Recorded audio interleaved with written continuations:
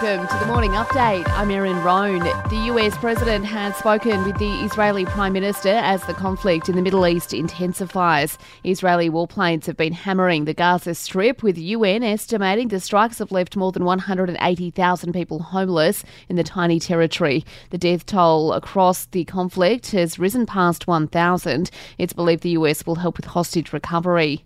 Meantime, there are grave fears for an Australian woman who may have been kidnapped by Hamas amid the escalating violence in Israel. Deputy Prime Minister Richard Marles says at the moment it is too early to consider evacuation flights for stranded Aussies, though. Tel Aviv airport remains open. There are international flights going from Tel Aviv. We will obviously continue to monitor this situation closely, and it is right that there have been some international airlines which have cancelled flights into Tel Aviv.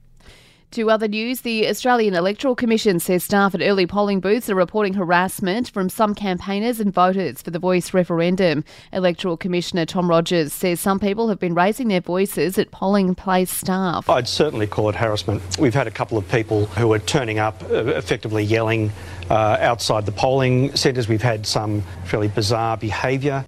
More than 3 million people have already cast their vote in the upcoming referendum.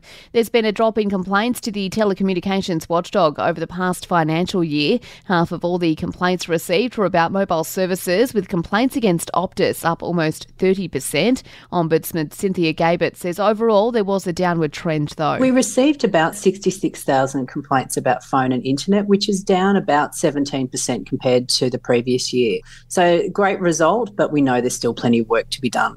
And Vanessa Amorosi is taking her mother to court over unpaid earnings. The Aussie singer will give evidence at Victoria's Supreme Court tomorrow. She is suing her mother over 2 properties that were bought with royalties at the height of her career. Sport and entertainment is up next. At the Men's Cricket World Cup, England have smashed Bangladesh, taking a 137-run win, while Pakistan has beaten Sri Lanka by 6 wickets. The Aussie women will take on the West Indies in their second one-day in Melbourne this morning, and the organisers of the LA Olympics are keen to add a couple of new sports to the 2028 Games, including cricket, squash and lacrosse. Squash Australia CEO Robert Donohue says it would be a huge win if it gets the green light. We've been one of the most successful squash nations in the world. We've been in the Commonwealth Games since 1998 and been the most successful nation in terms of medals won and gold medals. The IOC will make a final call next week.